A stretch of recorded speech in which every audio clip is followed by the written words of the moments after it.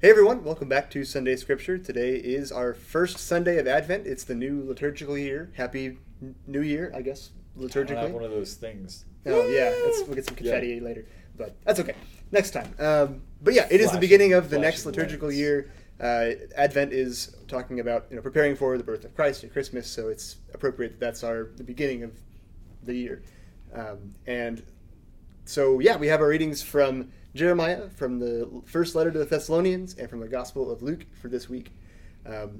And yeah, so we have, of the 4 Sundays of Advent, it's cool to kind of pair them all together. So we'll do that as we go through Yeah. these weeks. But just starting out from Jeremiah, Jeremiah the prophet is speaking, and God speaking through him, saying that he will fulfill the promises that he made to his people Israel. So he promised to send them a king like David, a prophet like Moses, and a couple of other promises like that he made to each of all the patriarchs along the way. And he says, "I'm going to fulfill these promises, and there will be a son of David who will be the heir, and who Right. will be the one who fulfills this." And as we know, or we will read in later weeks, Jesus is a descendant of David, and he is described as one who will sit on the throne that David was more of a foreshadowing of him. It's Right. the same kind of continuum there. Yeah. And then in First Thessalonians, we have Paul. It's a little bit off, but it's Paul talking about how he and his other close disciples had instructed the Thessalonians on how to live and how to love one another, and how to live the gospel. And it's sort of a reminder to them, in whatever context it was, that remember that we showed you this. Just imitate us as we imitate Christ. Try and just you don't have to do anything fancy. Just try and do the same things that we taught you. And then we have in the Gospel of Luke, we have Jesus talking to the disciples, and he starts off with kind of what we had in the last week or two with these apocalyptic images of the Son of Man will come in his glory, and there will be a day of judgment. But we have a different sort of particular theme that he emphasizes after that, which is be ready. Don't get caught off guard. There will be. This isn't the story where he talks about a thief in the night, but it's very much him describing the fact that the day of the Lord will come like a surprise, and it will be something that you can be prepared for, but it's going to take a little bit of work. It's going to be something that you have to be actively prepared for, and not just let it catch you off guard. Yeah, he uses almost the same terms that the prophet Daniel used last week as we were going through the reflections of God is going to, or the Son of Man is going to come down in this cloud. And it's like the way he says it is very frightening. Like the earth is going to shake and all of these things are going to happen. But you know that these things are going to happen. So hold your head high, because you know that this means redemption is at hand. So it is that idea of how prepared are you? And this makes me think of a couple things. The first one, much more jovial in the way that it's said. But I remember one year getting ready for Advent, and we were trying to come up with good Advent style games. And the one that we talked about was hide and seek.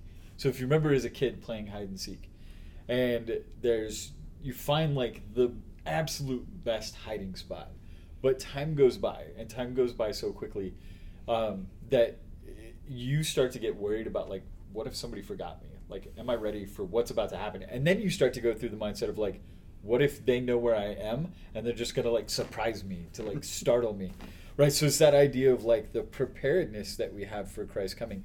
We know that December 25th, we've all got the day marked on our calendar, right? We have the idea, Santa Claus, hopefully Amazon, everybody's gonna get all the things that we need in the time that we need them. So we have this sense of preparedness, but then that preparedness also turns to fear of what if it's just a surprise?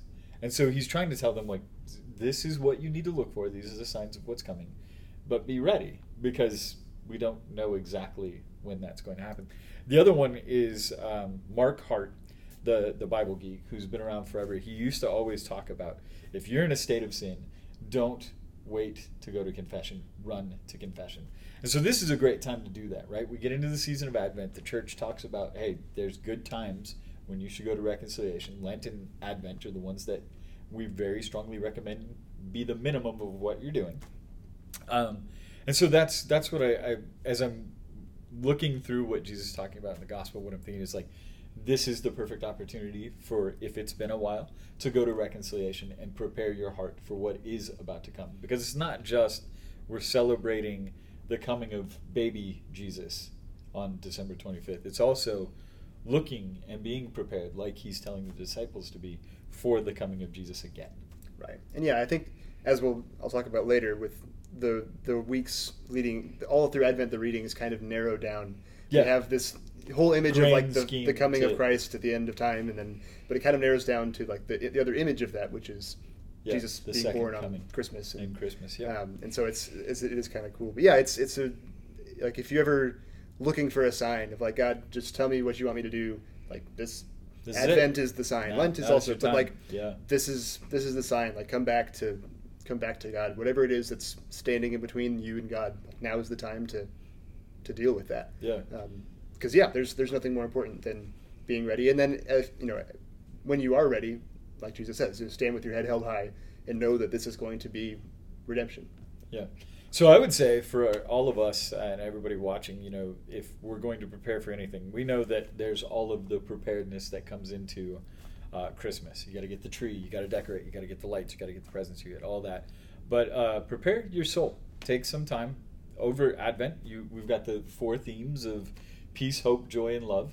Over the next few weeks, get your Advent candles out. We're going to have ours with us next week once we get it out of the attic to be here for these scripture reflections. But most importantly, what I would recommend, the challenge that I would put forth is find some time during this Advent to get to reconciliation. Take some time to prepare your hearts for what is coming. And also, the bishop's dispensation has been lifted, so we hope to see you back at Mass on Sundays. So I hope everybody has a blessed start to Advent. We're getting ready for the Christmas season. So thanks again for being with us this week. We will talk to you next week with the second week of Advent. Until then, please pray for us. Know that we are praying for you. God bless. Bye.